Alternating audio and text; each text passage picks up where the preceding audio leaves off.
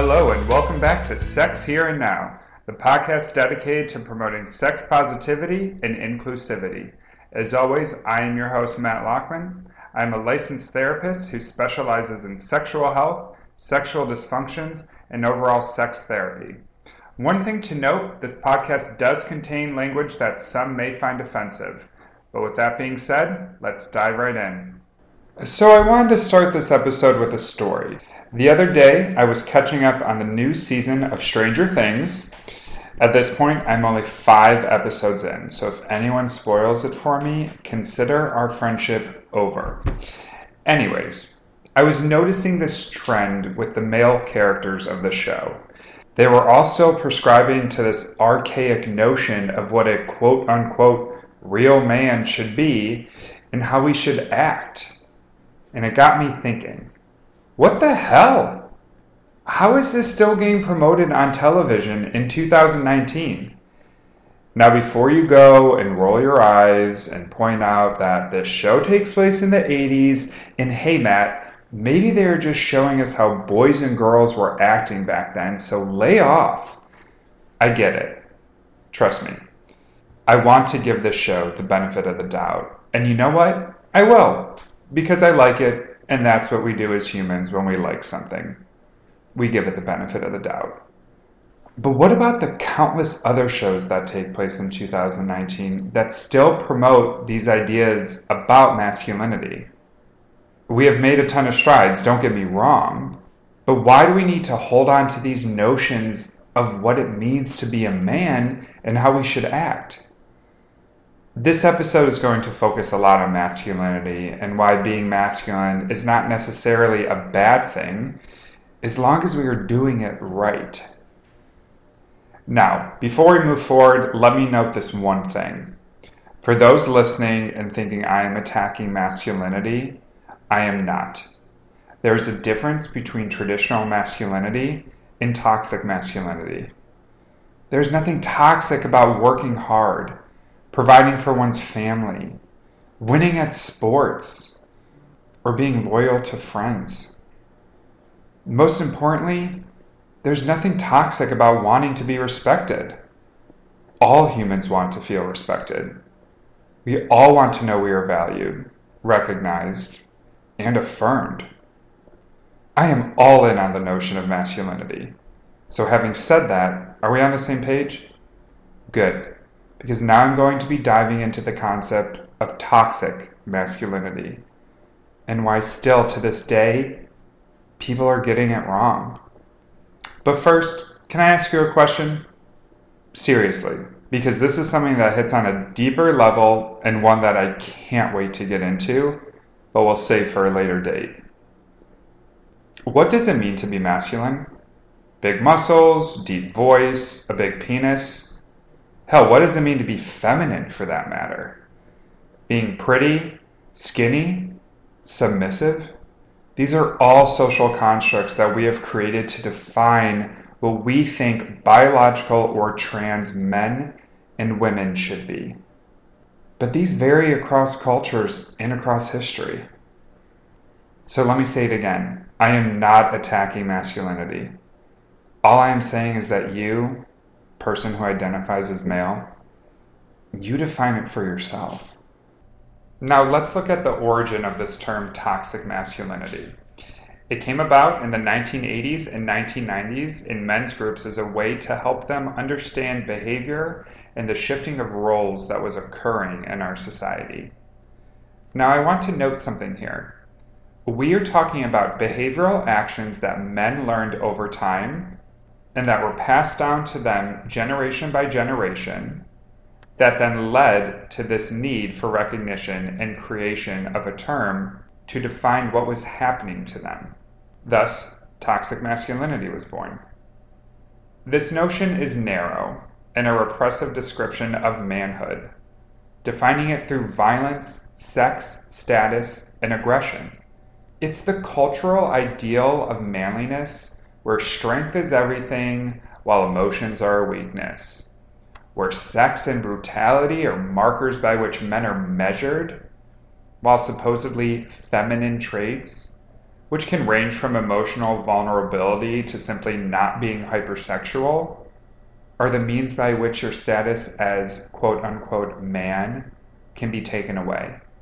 Let's look at this fact. In America, men are close to 4 times more likely to die from suicide than women. 4 times more likely. And many experts say it's because they're told not to express emotions.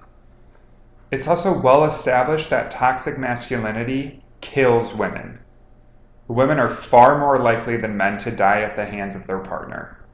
Intimate partner violence against women and girls is rooted in widely accepted gender norms about a man's authority and a man's use of violence to exert control over women. Research shows that men and boys who adhere to a rigid view of gender roles and masculinity are far more likely to use violence against a partner. This should not be news to anybody. The notion of domestic and sexual violence against women is a men's issue, and for those who identify as male, we need to continue to change this so that the cycle of violence can stop. As we continue, let's break down this term toxic masculinity a little more. If I had to give it a definition, this is the one I would choose based off of my research. Toxic masculinity is an adherence to traditional male gender roles that restrict the kinds of emotions allowed for men to express. Now let's give a real, simple, straightforward example. I want to talk about the word cute. As a man, can you look at a kitten or puppy and call it cute and feel comfortable saying it? Well, some of you are probably shaking your head in agreement. Yes, I can. Others are thinking, no. If I said something was cute, people would think I was feminine, or gay, or weird. Maybe they would think, cute is a woman's word, I would never say it. These are just a few of the reasonings behind why men may not say the word cute, and there are many more out there. But do you hear how ridiculous those are? If you want to say an animal is cute, or your girlfriend's dress is cute, then just say it. Express yourself. Be authentic. Now let's look at some typical behaviors that are associated with toxic masculinity and how they define being a man. A man has to be dominant, suffer in silence, not ask for anything, always win, show no emotions besides anger, and be self-sufficient. I mean, can a man even carry an umbrella in the rain, or is that just asking for too much? I find as I record this podcast, I am able to make light of this topic because we have come such a far way in addressing it. But boy, we still have a ton of work to do. So where does some of our work lie? It lies in correcting people's perception of what this term actually means. Recently, the great and powerful Meryl Streep came out and stated that we need to stop shaming our men and boys and making them feel bad because of what they believe to be masculinity. She also threw in there that women can be toxic as well. But do you hear how Miss Streep's misunderstanding of what this term means can change people's mind frames out there? She is so powerful that just by her saying this, people will start to believe that she must be right and we should stop shaming men. I shouldn't have to say this. It should be obvious by now. But toxic masculinity doesn't mean that men are toxic or that masculinity itself is toxic. Once again, we are not shaming men, Meryl. Or is it Miss Streep? I just want to be clear. I mean, I love your work. I'm just trying to help here. Meryl, what toxic masculinity means is that extreme forms of traits traditionally associated with masculinity, like aggression and stoicism, those are toxic. If I can get political for 1 second, extreme conservative politicians and individuals have taken this phrase as an attack on men because it's a quick way of derailing a conversation about rigid gender norms and allows them to pretend that feminism is some sort of plot against men. Oh, and also, I don't think people really know what feminism is, so I'm going to take a quick education break on it in about a minute. But Meryl did get something right. Women can be toxic.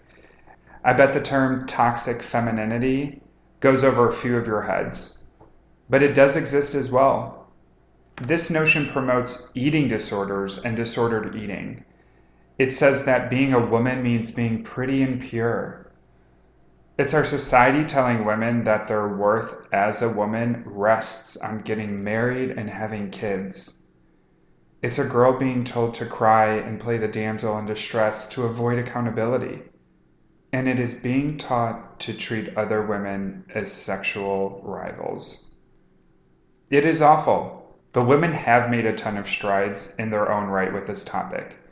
The reason I mention it again is because there's one big difference between toxic masculinity and toxic femininity. The latter is a lot less deadly and a lot less dangerous. So, Meryl Streep, goddess of all things acting, I applaud your effort for trying to start a conversation, but please educate yourself before speaking out on this topic.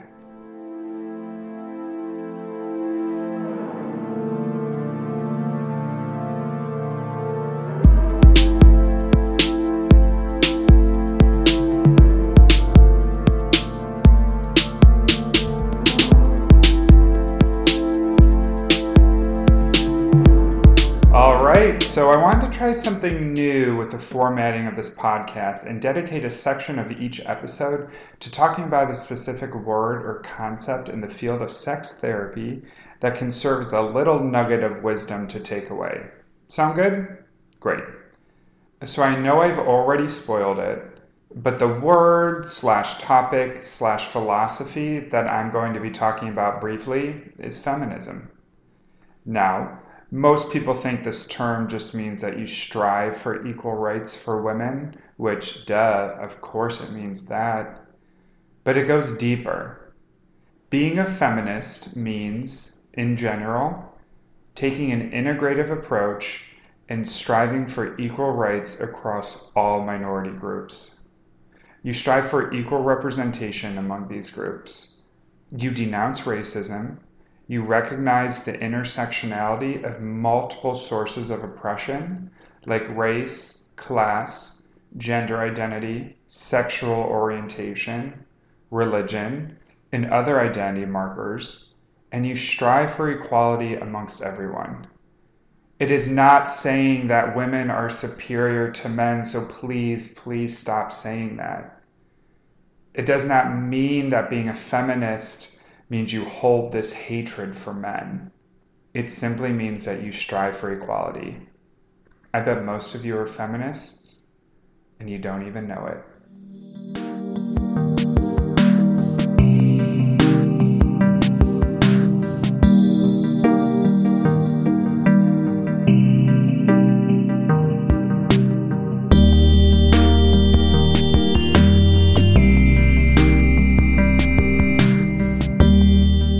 All right, welcome back. Now let's look at some various examples of toxic masculinity, or should I say, scenarios where you can see the impacts of it in our society. We have this big hang-up when it comes to men engaging in intercourse or outer course with another man. Now, I think you know where I'm going to go with this one. Why is it seen as not gay behavior when women engage in sexual actions with one another? But if two men do it, it is. In fact, it is seen this way so much that men have evolved into suppressing their sexual urges so much that they engage in risky behavior and shame themselves until the end of time. Pop quiz. Now I'm going to ask you a question and I will provide you with 4 possible answers. Your goal is to guess which answer is the most accurate to the provided case study. Questions? Ready? Okay, let's go. So let's say Mark, my fictional friend who identifies as heterosexual and who previously has only had physical intimacy with women, desires that he wants to, for political correctness, perform oral sex on a man. Now, this is an intense thought, right? Like, what does our society say in this situation? What does it say about, quote unquote, being a man and being masculine? How is Mark ever going to survive in this world knowing that if he acts on this interest of his, someone is going to grab his hand, revoke his heterosexual privilege, and toss him into the pile of queers? This sounds ludicrous, right? Or at least it should. We have no problem watching Sarah Michelle Gellar teach Selma Blair how to kiss in the Oscar-worthy Cruel Intentions. But if that was two male actors, it would be seen as too harmful to watch. This double standard has existed for quite a while now, and it can all be linked back to toxic masculinity. Okay, so back to the pop quiz. The question is, if Mark performs oral sex on a man, what is his sexual orientation? Is it A, homosexual, B, heterosexual, C, bisexual, or D, asexual? Everybody have their answers? Great. Well, if you guessed B, heterosexual, you are correct, barring Mark now having sexual feelings for men. Let me get to the point here. Just because a man wants to act on an interest that he has to be with another man does not make him gay. It does not even make him bi or pansexual. What it makes him is a heterosexual man who is comfortable in his own sexuality and allows himself to explore it. We need to start telling men that it is okay to be curious and want to explore things. I am so happy Dan Savage and his fan base coined the term pegging because it granted our repressed society permission to allow heterosexual men who want to be anally penetrated the ability to do so. But it is laughable that people think just because a man wants to put something in his butt that makes him feel good, it must mean he's gay. Stop shaming people for what they like and what interests them. Just because you don't want your prostate massaged does not mean you have to police your heterosexual friend who does. But in case you are looking for more concrete examples and research that shows the impact of toxic masculinity in 2019, let's talk about how this way of thinking is literally killing the earth. Yes, you heard me correctly, killing the earth. New research has found that one of the deterrents for going green among men is the fear of their sexual orientation coming under question, according to the study coming out of Pennsylvania State University. In this study, 960 participants were asked to evaluate whether someone would feel feminine or masculine based on several environmentally friendly activities, such as paying bills online, turning off the air conditioner, caulking windows, recycling, or using reusable shopping bags. For example, a participant decides if recycling is considered feminine or masculine, and then from there determine on a scale from 1 to 10 their impression of that person's sexual orientation. What was concluded is that participants could not determine heterosexuality if they learned that a male fictional character exhibited behaviors associated with women. In the example of the reusable shopping bag or recycling, men across the board deemed it as feminine. Therefore, those perceived as being more likely to have positive feminine than positive masculine traits were not associated with manliness. The research suggested that if being seen as heterosexual is important to men, men will opt out of gender nonconforming behaviors. So in layman's terms, if men believe recycling is a feminine thing to do, they won't do it. This is what toxic masculinity does to men. It makes them question whether throwing something in a recycling bin will make them seem less manly. Let me step back for a minute and talk some about mental illness when it comes to men, especially depression. Over 6 million men suffer from depression each year, many of them going undiagnosed. Thankfully, with the focus of mental illness being illuminated in recent years, it has become slightly more acceptable for men to seek treatment for depression, but not as much as it should be. Men still tend to cope with their feelings of depression through abusing drugs, violence, and repression. Why? Because men have to be tough. They have to be able to handle everything that comes their way and not be overwhelmed. Because if they do become overwhelmed, it is seen as a weakness. And if they have a weakness, then that is a strike against them, and they lose points on the masculinity scale. Men, start talking about your feelings. Hell, start shaming your friends who don't open up about their feelings like we do to men who open up. Obviously, I'm joking, but what is it going to take for our society to loosen the chains around men? Is it reminding ourselves that men are close to 4 times more likely to commit suicide than women? Is it fathers and mothers eliminating the phrases boys will be boys and man up from their lexicon? The United States has one of the highest rates of mental illness and one of the lowest rates of individuals seeking treatment. I hope I am alive in the future to see this trend change.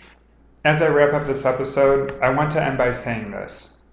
I identify as a cis male. That means I was born with male sex parts and I identify as a man. I support men as much as I can. I am not going to give up on individuals who identify as male and write them off saying that they can't be helped. I want men to understand that it is okay for them to turn to their girlfriend, wife, husband, friend, therapist, and say that they are insecure. I want men to be able to say that they want to be held by their partner, that they want to be little spoons sometimes. I want men to cry. I want men to not compare themselves to women. I want men to wear makeup if they want to. A little cover-up never hurt nobody. I want men to be okay valuing love and relationships more than sex and saying that out loud. There's so many things that I want for men. As a sex and relationship therapist, I have men come into my office all the time and start statements with the phrase, well, I shouldn't act like this, or shouldn't I want this, or if this is what I was taught, why do I feel like I'm failing? At the end of the day, as long as your desires and actions are not harming anybody else, why police them? Go, live authentically. It's the only way to live, in my opinion. That does it for this episode. As always, you can follow me on Instagram for more news and updates about the podcast at sex_here-and-now-pod. Look at my website, sexherenow.com, for more information as well. And you can like and follow my page on Facebook, Sex Here and Now. Thank you for listening, and as always, stay sex positive.